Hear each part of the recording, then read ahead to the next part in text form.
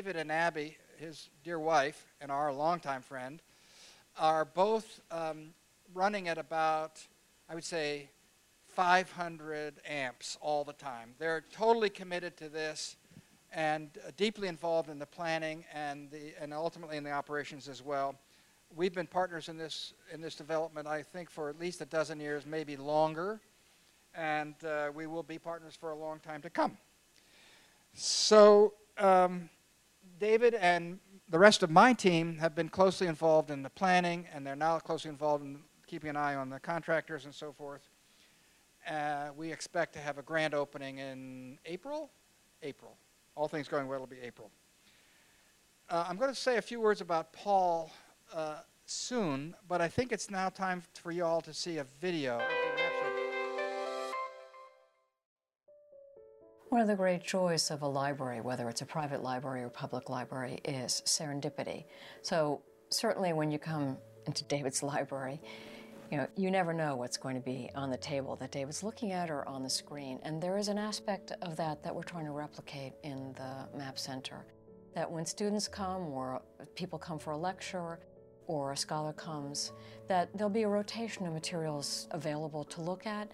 Other people will be working in the room, and somehow you'll get a sense not just of what you're looking at and what you came to the Map Center to look at, but of all the other possibilities. The vision that I've held for the center is that it'll be this amazing place where people will come to enjoy the maps as exhibits, to work with the maps as research, to come to a lecture about maps, to have a class about mapping, and particularly, I think the contribution that I would like to see the center make to map libraries in general is on the technical side, the whole digital side, to make the digital tools like GIS and large visualization screens really work and sing with the physical maps in ways that furthers all of the different things that we want to do there.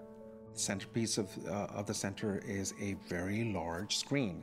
It's 10 feet high, 15 feet wide. It can display maps that are in their original size. Imagine what you can do if you can magnify these maps. But to be able to bring that map in, bring in other maps of different time periods, be able to compare all in the same space, while at the same time turn around and see the physical maps. The Stanford faculty is very sort of geospatially oriented. And that was thrilling to us, the idea that this collection would be used not just by our normal beloved map lovers and cartographic historians, but by Americanists, by linguists, by environmental historians. We see students coming in and faculty coming in understanding that they can use spatial information in a way to look at the world differently and come to some different conclusions about it. One of the things we've worked hard at is taking the physical pieces, making them digital, and then adding born digital information on top of that to allow people to do this kind of analysis and understand things in a different way that they didn't before. Stanford kept coming out on top in our thinking because of its commitment to the digital, which was very important to me and Abby, because this is a collection not just of the physical materials, but currently almost 60,000 high-resolution images and metadata and georeferenced images. There's a whole digital instantiation of the collection that Stanford was quite interested in and willing to preserve. When you think about building a collection and its afterlife after you're gone, what matters the most is stewardship. And so naturally you think about giving it to a library, and not just any library, but a library that has a dedicated preservation staff, understands preservation science, and does not just material preservation, but also digital preservation. Cartography will become the visualization of data of all types. We will be pioneering a lot of techniques. Some of the techniques will work, others may not work, and we will keep trying out new ideas. So this in a sense, makes the center into a laboratory, which I think can be very exciting to donors to be a part of that story. Looking at maps is a way of visiting the past that you can't in any other way. As I see David interact with maps, I'm sure he did this as a young boy, that you enter into a map and it really is its own world, and you can very easily get lost in it. Well, I agree completely, and I wish in my undergraduate days I had access to this kind of center, this kind of mapping. The center can be a place where the passion that all of us have who love maps can be made real and can be expressed.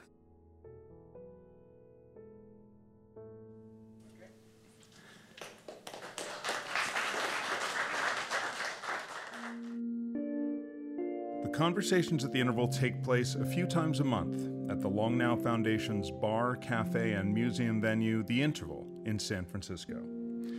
This podcast is brought to you by Stripe, a company that's working to build the economic infrastructure of the internet. They help people start internet businesses and accept online payments from customers all over the world.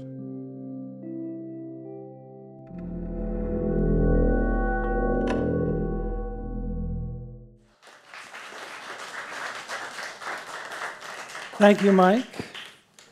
I think that video expresses very well the excitement and commitment that Abby and I feel towards the Stanford Library and towards the Map Center. And we hope that all of you here in various ways will be drawn into interacting with the Map Center and help with its future. Part of what we want to share with you this evening in this short talk that Paul and I are going to do is to see this talk itself and what we've arrayed here as an example of the kinds of things that we want to have happen at the center. That we'll be showing you physical things, Paul will be bringing out his instruments, I'll be showing you, well, you've already seen some of the many maps and atlases that are here, but also we'll be showing you digital images and transformations of those things that will further our understanding of them. So, our talk is about Wayfinding Wonder, which is a great title that we're not responsible for, but that Gabrielle came up with and that we adore. As Mike said, we're so thrilled that Paul is giving his instruments to the center. Thank you, Paul. And as I've said to Paul, it's not just the instruments, it's Paul's head. He knows so much about the instruments and has so many stories that are so compelling, and he's going to bring those to the center as well. So we'll go through some of this material, and as Mike said, afterwards, we'll have a question period, and then we can also just join together and look at things and have discussions about these wonderful objects. So we're going to do Earth, Sea, and Heavens. That's the realm of mapping. Starting with the Earth, we have this image of Claudius Ptolemy, who was a wonderful Greco-Egyptian geographer around 100 to 150 AD. Ptolemy was obsessed with latitude and longitude, and he really established the whole principle of latitude and longitude, that we could find things by identifying where they were on different axes. In his Geographia, which really survives, and here you're seeing a page from book 3, it survives as tables of places. His maps themselves did not actually survive. But starting around 1400, his maps resurfaced, and they were brought to light. 27 maps in total, one of the known world and the other 26 of localities in the world. It is thought that Ptolemy used at least two kinds of instruments to determine latitude. Something similar to this is something Paul suggested to me, the Chaucer astrolabe from 1324 that Chaucer discusses in his treatise on astrolabes. It's quite a beautiful, amazing instrument. Paul can say more about that a little later. Ptolemy also used a fairly simple quadrant to measure the altitude of the sun and stars so that he could calculate longitude. Ptolemy's map of the world, shown here on Mercator's version of it, thought to be one of the most beautiful. Had a built-in flaw that was really quite fortuitous. He thought the world was 18,000 miles in circumference. It's actually 24, as we know. So he underestimated what Columbus, who was using Ptolemy's maps, was going to face as he sailed west. If he had known that the distance was so large, perhaps he wouldn't have embarked and history would have been different. So maps, the errors in maps can be useful and interesting and very affecting. Ptolemy's maps were also the inaccuracies because of his knowledge of longitude. Here we have Scotland bending way over to the right because he had the incorrect longitude for Scotland. So some of these are quite interesting. Later on, and you can see this on the back wall, Ortelius looked back at the Ptolemaic maps. This is Ortelius's map from 1590, showing the world of Ptolemy and then the world as it had become known from the discoveries of Columbus and other explorers. Thanks to Barry Ruderman, who is here tonight, I've acquired this wonderful atlas by Petrus Bertius. In it is what happened, it's sort of a paradigm of what happened to mapping after Ptolemy's maps were lost. These are cartograms. This is the Putinger tables, which are a series of 4 sheets. There are 8 maps. They stretch out 21 feet. And they show the entire Roman world road system. But it is not in an accurate latitude and longitude format. It's very distorted north to south. So it shows us Rome. Here it is, stretched out completely. But it's a very useful tool. It identifies 5,000 places and is a major source of information on the Roman world. To my eyes, it reminds me very much of some of our 20th century information visualizations, such as Harry Beck's amazing map here of the London subway system from 1933, where he simplified the whole thing in order to make it more readable and understandable. With the rediscovery of Ptolemy's works in the 1400s, European mapping returned to a more mathematical system of measurement and projection. These are maps, as I mentioned, by Ortelius. Here's Ortelius's world map from 1570. You can now see that America is part of the known world. And we also began to get various kinds of treatises on mapping instruments. So this is Leonard Digges' his book, which has a wonderful title, Pantometria. And it's his delineation of his theodolite that he invented.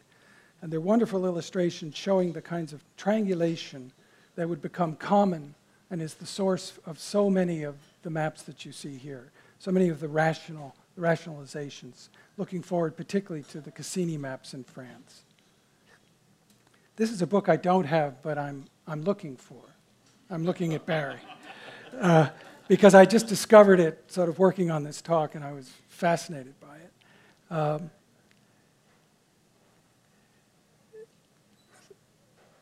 Starting in 1830, we're now moving ahead into the 17th century.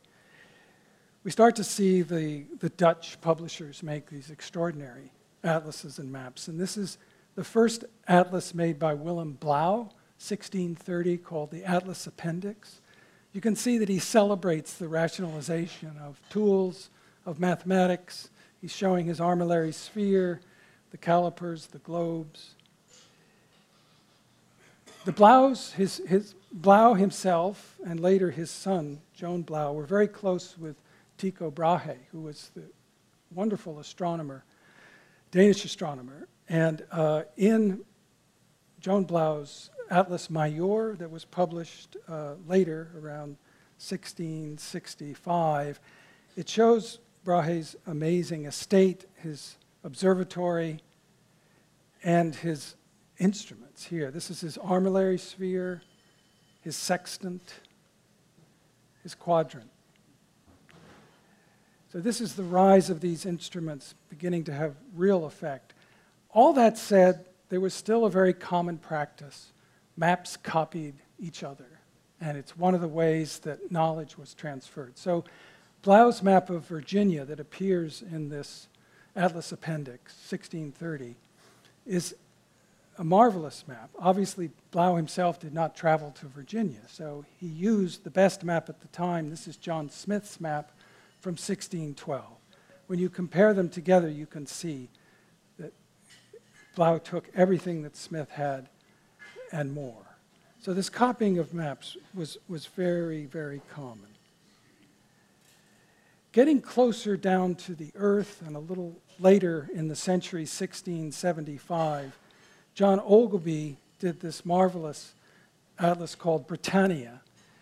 It's over here behind me, which you may want to see after the talk. It also celebrates the tools of survey, but he uses these amazing ribbons to do strip maps of all the roads in Britain and Wales at the time. And in order to keep the ribbons parallel, you can see he changes the compass orientation of each map, so north shifts on the different ribbons. These are just marvelous maps. Again, the title page of that particular map shows the pedometer that they used, and also their the staff, which, Paul, is a Jacob staff, along with the compass and the diopter to get their position. You can see it up close here. Again, on the title page, all of their various tools, similar to what Paul has laid out here. Switching over to Italy in 1691, an extraordinary geographer, Vincenzo Coronelli, in his Atlante Veneto, just festoons his title pages with survey instruments. You can see all of these. Coronelli was an amazing geographer. I think the Atlante Veneto went on to 13 volumes. And this is his map of the Arctic, which is one of my favorites. It shows all the discoveries that were made, plus it's just graphically quite stunning. Then we move into the 18th century and sort of the height of this triangulation, of mapping, rationalization. We have the 4 generations of the Cassini family in France. This is their 182-sheet map of France, which is on the back table, the sheet near Marseille. They use triangulation through the entire country. This particular map shows all the triangulation points. The Paris Observatory was the prime meridian. They did amazing, to me the engraving is extraordinarily beautiful, and the accuracy is amazing too. We've georeferenced the entire set, and it actually georeferenced very easily. Everything just went ka-chunk. There was very little distortion because the original surveys were so sound. Here are all 182 sheets joined together. This is the map that is along the back wall of the area around Marseille and the Durance River here. In 1790, the dispute between the observatories at Greenwich and at Paris was finally solved by the British and the French agreeing to shoot triangles across from Dover to Calais, Dunkirk. It's sort of an exciting moment in survey because these 2 triangulations of 2 countries go ka-chunk, and they finally knew the exact difference in degrees between the Paris Observatory and Greenwich. So it was one of these seminal moments. So to aid this process, they used this monster theodolite called the Ramsden theodolite. It's 36 inches across, 200 pounds in weight. It had its own carriage. with special springs. And it was used for 60 years in the Ordnance Survey, all over the UK. It's just an amazingly accurate tool. It was dragged up mountains, into valleys. Here's our own version of that joining of the surveys. We put this into Google Earth, the Cassini survey, then we put the Ordnance Survey, the British survey in, and here's our own little version of the joining of the two. Skipping ahead finally to the 19th century and to an atlas right behind me here. This is the King survey, the Clarence King survey from 1876. It's quite an amazing survey. It basically created 5 maps. It was not like some of the other great Western surveys, the Wheeler surveys with its hundreds of maps, but these are very specially done. They go from Reno to Salt Lake. Here they are joined together, the topographic sheets and the geologic sheets. This is King and his group out in the field around Reno during the survey. They lived well. They lived on the railroad. They had their own railroad car. They had their horses, so they could return and clean up after they'd been at camp for a while. Here they are on the left with a theodolite shooting from one of the mountains, and on the right with a plane table. Here's one of my favorite sheets because it's an area that Abby and I know well. This is around Pyramid Lake, topographic survey. Here's the geologic survey overlaid on top. This is the area around Gerlach that many of you probably know, where Burning Man will be going on in a matter of a week, actually in the upper right corner of this map. So, moving over to Paul, Paul's going to start with one of the great compasses originated in the western U.S., the Brunton compass. Paul says that even today, the Brunton's an essential part of the survey toolkit of geologists. It is so true. So David Brunton was a Canadian geologist, and he got tired of carrying heavy equipment in the field with them. And so the heavy equipment there, I can't quite, actually, if you can hand me that black thing right here. Yeah. That it would typically carry something like this. It would be on a staff, and it weighs a lot. And Brunton had a better idea, and he said, I will compress everything a geologist needs for a quick field survey into a single object. So this is serial number 404, so probably from about 1896. And what's remarkable about it, and this one belonged to a gentleman who was doing mine prospecting in Alaska and Argentina back at the turn of the century. This is my personal Brunton that I used in the field. And what's interesting about it is, if you look at them up close, how little has changed. There's induction damping on it, so it's a fancy feature, makes the needle settle down. But what's really amazing is this is still a fixture of geologists. And if anybody ever had a child who was majoring in geology, this was the mandatory Christmas present to carry around. But that era that David was talking about, of the King survey and beyond, and really the turn of the century was the great era of mapping in California for geology and the like. There's one gentleman, Tom Dibley, who mapped more of California than anyone else before or since, and did it with instruments like that. They also carried, in the time of King, he probably carried one quite like this. This is a pocket sextant, box sextant. This actually was my personal sextant. This is the first instrument I got when I was an undergraduate doing field research in southern Mexico, and was using it to study alignments of Mayan ruins. And he would carry that, and of course you're not by the water, so to use a sextant you need a horizon. This is a wonderful late Victorian artificial horizon that you would carry this, and you had everything you needed.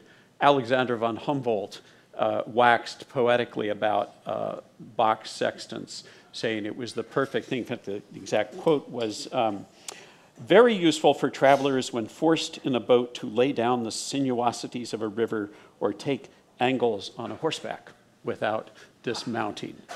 So, this is, if you are planning a long trip up the coast, my advice is carry a box sextant. If the batteries die on your GPS, it'll save you. Back to you, David.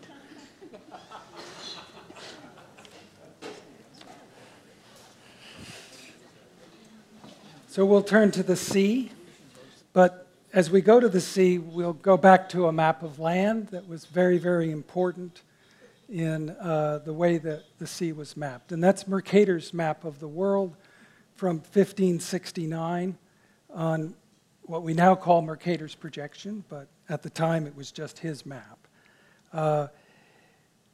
His map, and then as it was modified in 1599 by Wright, Wright allowed what we now know is he scaled the distances based on latitude. That was the problem with Mercator's map, is that the distances change, of course, as you go north. But these innovations enabled more accurate sea charts because now mariners could plot a course on a chart and it would cross all of the meridians at the same angle. So they would actually get to where they were going. Seems obvious to us today, but this was a big, big deal. So this resulted in charts, and here's an example from Peter Hoos, a Dutch map maker and chart maker from 1667. This is his French edition of his atlas. But here's his chart of Virginia, and of course it includes New York and the area around Boston. And we see the wonderful loxodromes, the rum lines. These were the ways they could now plot straight courses because of the Mercator projection. Here's also, Glenn isn't with us tonight, but Glenn McLaughlin, I wanted to remember him with, this is his signature map of, it's on the cover of his book about California as an island, and it's all of those of us who love California. We think it's going back to this. And it's an extraordinary map. So Peter Hoos's atlas was really not an atlas to take to sea. It was so elegant, so beautiful. It's quite expensive. Rather, people would take to sea something like this atlas. This is Van Cortlandt's wonderful atlas, and it's here, and you can see it. You can see that it's definitely had the wear of, it's blue-backed, and it's quite simple. And the Van Cortlandt family produced atlases in the late 1600s, early 1700s.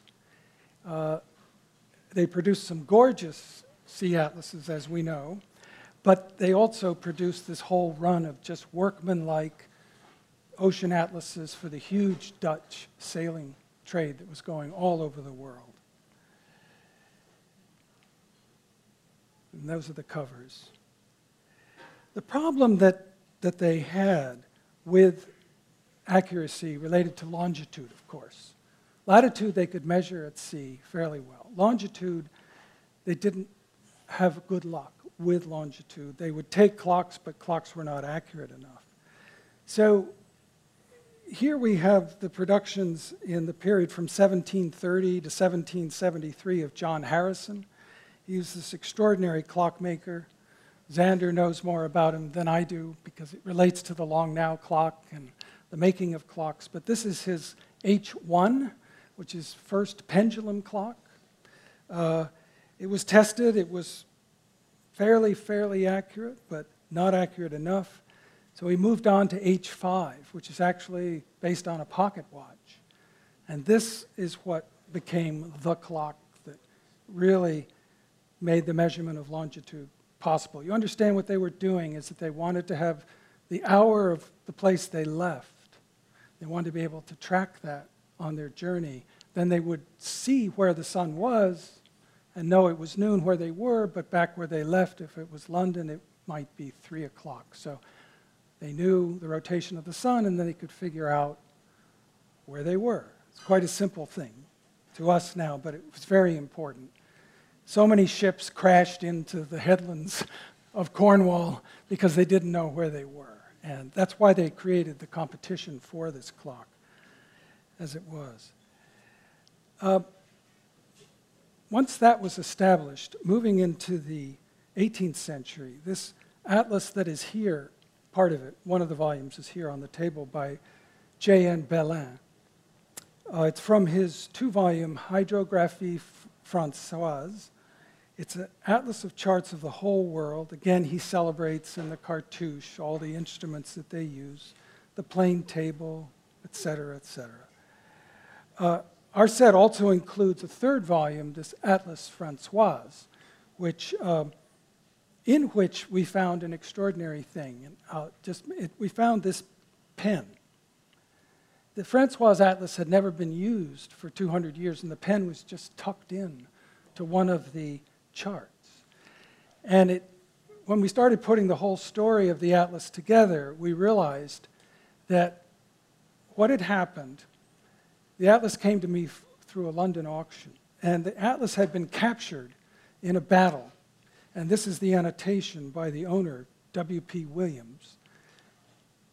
He captured it in a battle off the coast of Brittany, off the island of Ushant, on August 10th, 1780. He had a battle with the French frigate, the Nymph. And the British were the victors in this.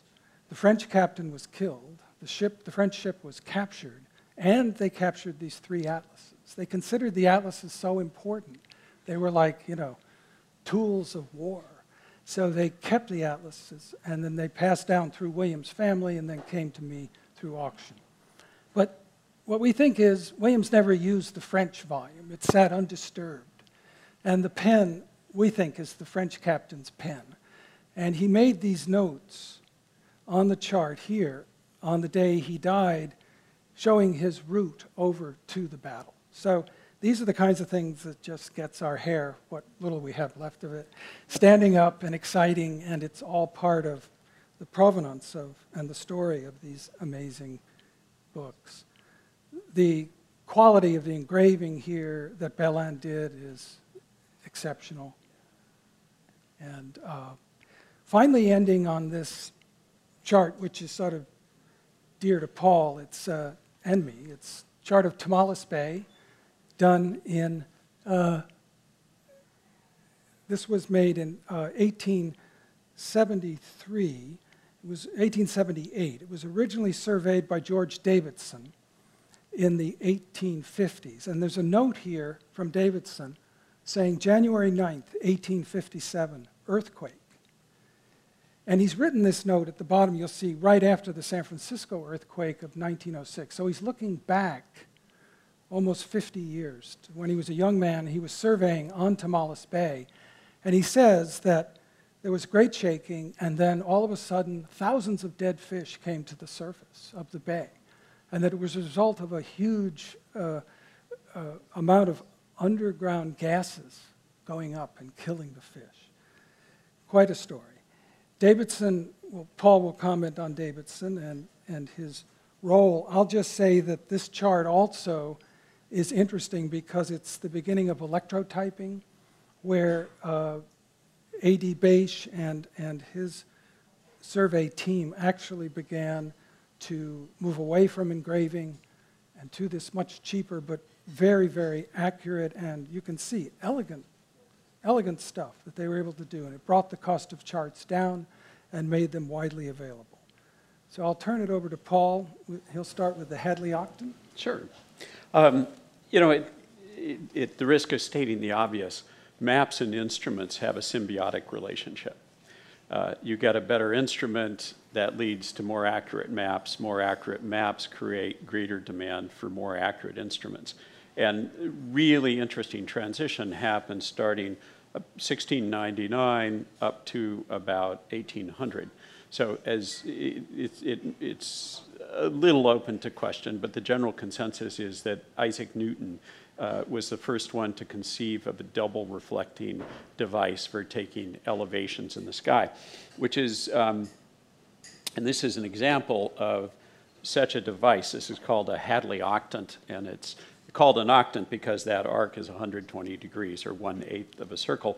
And it has a couple of fairly revolutionary features. So think of poor Ptolemy using that quadrant or an Arab astronomer trying to measure the elevation of a sun with an astrolabe, looking down the bore of the instrument straight at the sun with no filters. The double reflecting device allowed them to put filters in place that made the job a little bit easier. And what's interesting is Newton invented, as the story goes, the idea of the double reflecting device. So you're taking one reflection off the horizon and one reflection off the celestial body and moving this arc to bring them together. And he told it to William Halley of comet fame, and also Halley did some very fine maps. And Halley kept it a secret, inexplicably, for about 30 years.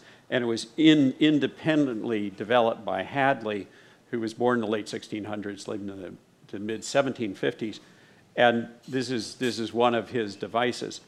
The problem was, when they started getting up against longitude, there was a difficulty that in fact, it is possible to calculate longitude without a clock. I mean, how many people here read Davos Obel's book? No, okay. So fabulous book, wonderful person, great stuff, but there are some details. There was a method called lunars, and you calculate longitude via lunars by measuring the distance between the moon and a known navigational star, and then you take the elevation that gives you your latitude, and you consult the table. It's a little inconvenient. If the moon's not up, you can't see. Well, the problem is it turns out the Hadley with its 120 degree of arc you need about 140 degrees to take a decent lunar unless you're very lucky. And so what happened was this device was displaced in 1791 by this device. This is George Adams' sextant, very early sextant.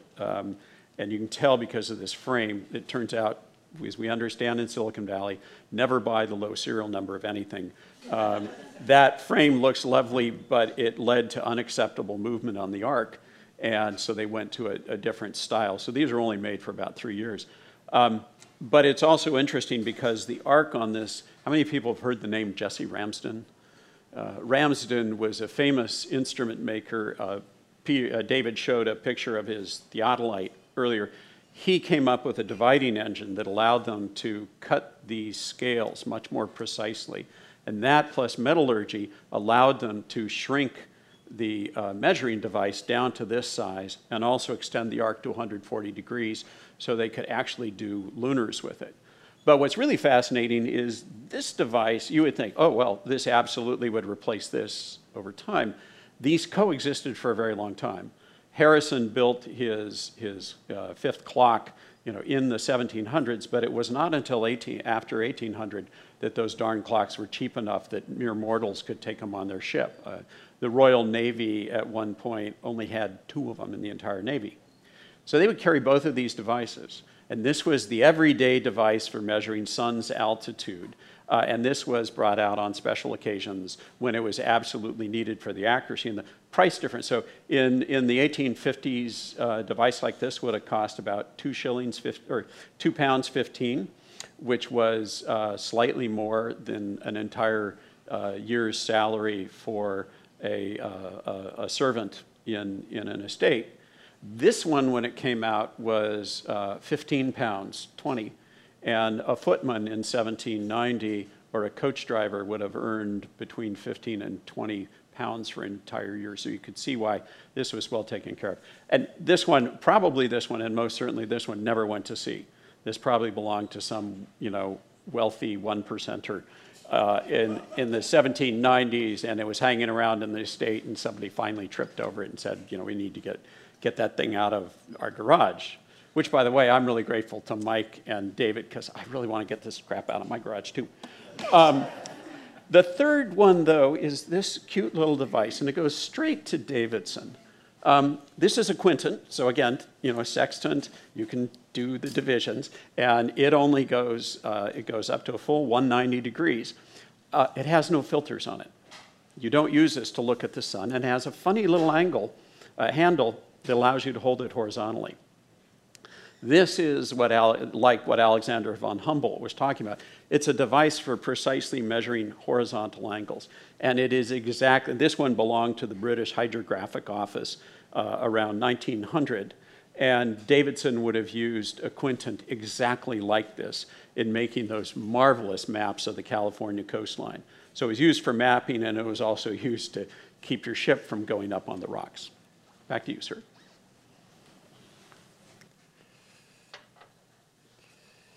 So we'll end with the heavens. On the wall here, and also the cube itself, are examples of Ignace Gaston Pardis, who created a series of 6 of these very beautiful star and constellation maps in the late 17th century.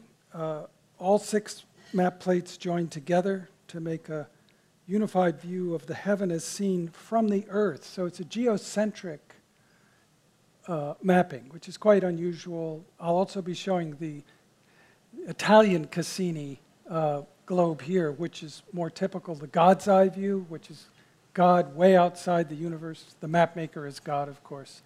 No coincidence. Pardis are very special. He's done these in the mnemonic projection. So it's a bit odd. So, you know, it's the universe as a cube. So here are his faces all joined. And you'd be viewing these from the inside. But the virtue of it is that, like the Mercator map, any straight line gives accurate measurements. That's the virtue of the mnemonic projection. They're also just stunningly and smashingly beautiful. They think that they're based on Blau's globes, his celestial globes. We have manipulated them, we've georeferenced them, we've visualized them in various ways. Here we've reprojected them in GIS, so this, you can see how different, this is extending the mnemonic out to the horizon. Here we've changed to a spherical projection. Here, this is a wonderful, odd Berghaus projection. I just like it. I've never understood what it was used for, but it's quite stunning. And here we have it in a Mercator projection. And we also, when we put it in Mercator, then we were able to put it into Google Earth with my dear friend Bruno Bowden, who is somewhere here. And yeah, there you are, Bruno. Bruno remembers way back when we put these in Google Earth. We also, Bruno, put them in Google Sky. We put the Cassini in Google Sky, although we had to flip it. We had to reverse it because it was God's eye, and in Sky we were looking at it from the Earth. So I think many of the Google users were wondering why the letters were backwards. We had to explain. So here's the Cassini. This is Giovanni Maria Cassini, no relationship of the French Cassinis. He was a wonderful map maker and globe maker, flourished in Rome about 1780s, 90s, 1800. These globe gores appeared not only in globes that he made, but also in his huge atlas, this Nuovo Atlante, in 3 volumes. He was obviously inspired by Cassini. He comes 100 years later. Excuse me, by Coronelli. He comes 100 years later, but he has that same expansive geographical approach. He writes a whole chapter on how to make globes, which is unusual at that time. He drew on the star catalogs of Flamsteed and Lacaille. He added 2 new constellations. We also took these globe gores and we georeferenced them after they were scanned. So here we're able to reproject them. And then finally we put them into a virtual world. This is my avatar, Mr. Darwin, Map Darwin, in the Rumsey Map Islands in Second Life. And this is a orrery that we made, and we wrapped the, I know, this is not deep scholarly work. We will get more serious at the Map Center, but you have to be playful a little bit, you know.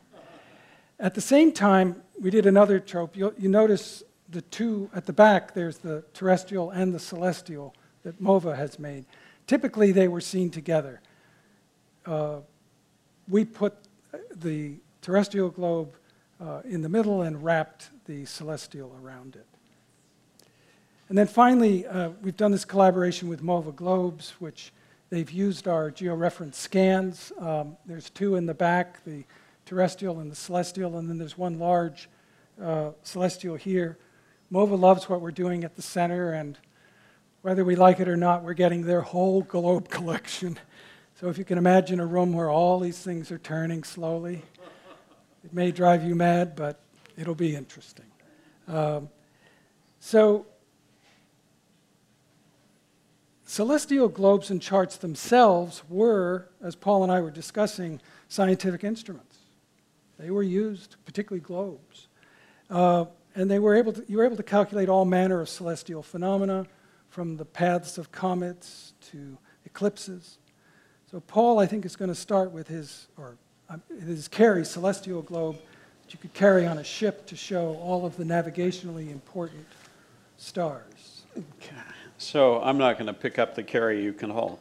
And do come over and look at this stuff later. By the way, one of my favorites is, this is still from Earth. This is a cavalry plane table, and it was designed for a cavalry officer to wear this on their wrist so they could do mapping on the fly while being shot at. And you as a compass here, so do take a look, because it's amazing all the ingenious ways people have tried to do so. Yeah, it was the first wearable. This looks like a globe. It's actually a navigational instrument. This would be carried on a ship, and it shows only the 50-odd navigational stars. So it was used for planning one's night sights, and then also, in terms of memorizing the stars and the like. And it would, that's from about 1910.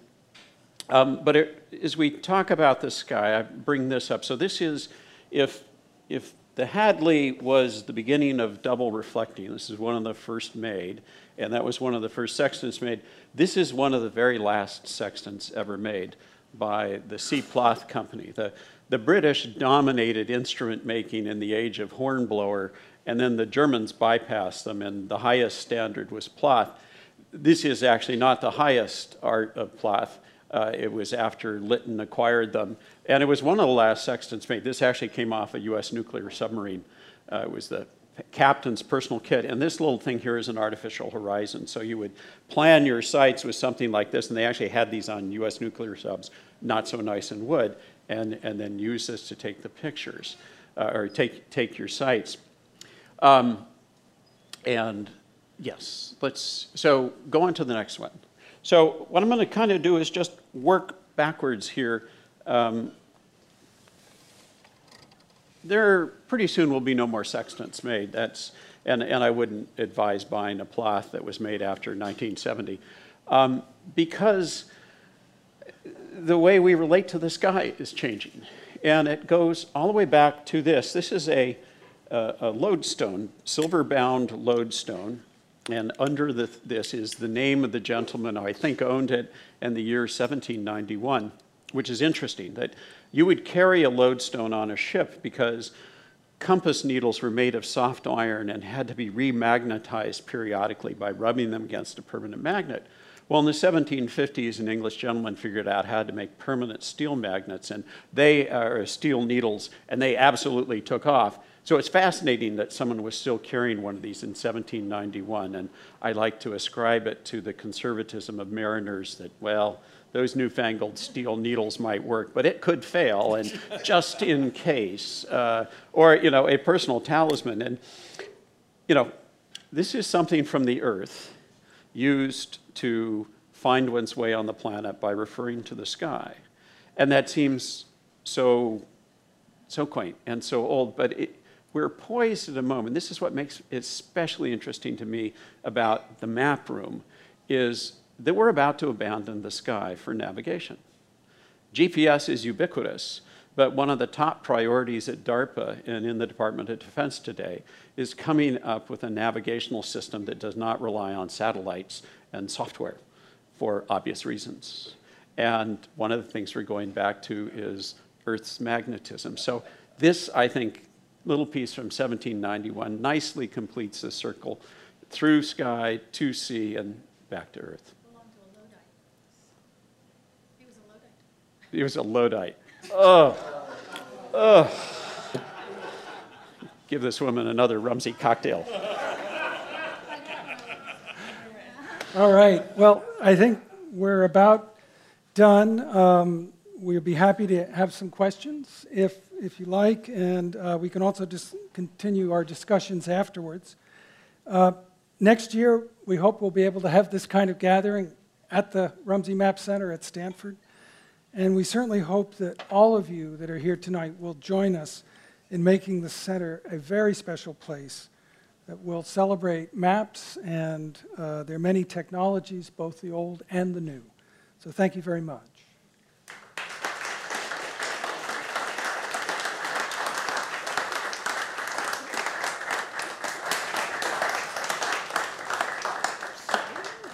Any questions, elaborations? The bar's open. The bar's open. Quick question on the Quinn's surveys. Quinton. Right. To simplify, was that used for triangulation? Yeah, this would be, it's an essential triangulation So tool. all of our USCS maps at the preliminaries show all the triangulation pathways to initiate with that. Yes. Those would have used that with Mount Diablo, Mount Tam, and like Twin Mountain or something here. Absolutely. Triangulation. Yeah. That established our baseline then, say. Right, and you should talk. Did you meet Hans Hasselbach earlier? You guys should talk. This is the god of surveying instruments, and you should talk to him. The Quince measures is the fifth? Quinton, yes, it's a fifth. Yeah. And what it is as they got better at doing these arcs, they could make the instruments smaller. So the cutting more precise, that it made it possible to do that. So that's about tolerances and technology and management. Yeah. Yeah. Yeah. About 40 years ago, I was working with enhanced Landsat images, which made a great base for all the other kinds of geophysical and geological and geochemical data that could be superimposed on top of it. And I imagine that, I know the world has moved a long way since then, but 2 days ago I got a message from NASA saying that the International Space Station was going over my zip code. And so I was out there and watched it go over. And my question is, after this magnificent presentation of the history of map making, is there a segment somewhere in this map center that will be addressing the current technology? Oh, absolutely. Great question. I'm actively looking to collect exactly that type of material. Do you remember the Eros satellite? Sure.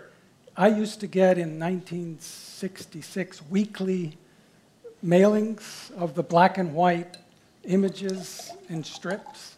I wish I had kept them. I didn't keep them, but we're looking for exactly that type of material because it's a big part of the story. And 50 years from now, 100 years from now, that will be a huge part of the story. We're also looking to preserve GIS, the products of GIS. Julie knows, and Salim both know a lot about that. A lot of GIS work that's done is what we would call a little bit throwaway, and Stanford is so good in its library to think about preserving the GIS tables, the databases, the software itself. So yes, by all means, that's a big part of the 20th century. And that really ties to Long Now Foundation as well, and Long Now is working with Stanford and with the map, the Map Center, and Julie back here.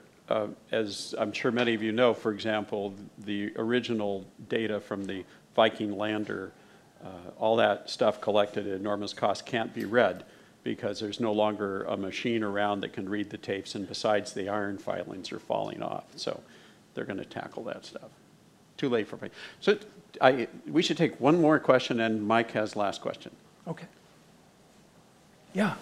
What if you comment on the projection apparatus behind you that was working when we came in? Xander, stand up. This is a device that was built by a Swiss artist named Jörg Lenny. It was commissioned for this space. He's built several drawing machines. The other one that he made at a much larger scale was just acquired by MoMA's permanent collection. But we can send kind of any vector-based information to it, and we can also sequence the stroke order and stroke direction to kind of reveal a story. In this case, it was elevation coming forward, and this particular one is the topo of the site where we harvested the juniper berries for the gin that's in those bottles on the ceiling, which was used for our donor program for how we built this place. So it was kind of a meta story behind maps and this space. Mr. Keller. That was it. That's it. All right. Great. Well, Let's thanks, have a folks. drink. So let's have a drinks, and we can do more chatting. If you enjoyed this talk, we hope you'll subscribe to hear more. You might also like Long Now's other podcast, Seminars About Long-Term Thinking, with more than 200 more long-term thinking lectures hosted by Stuart Brand. Subscribe to both at longnow.org/podcast or wherever you like to listen.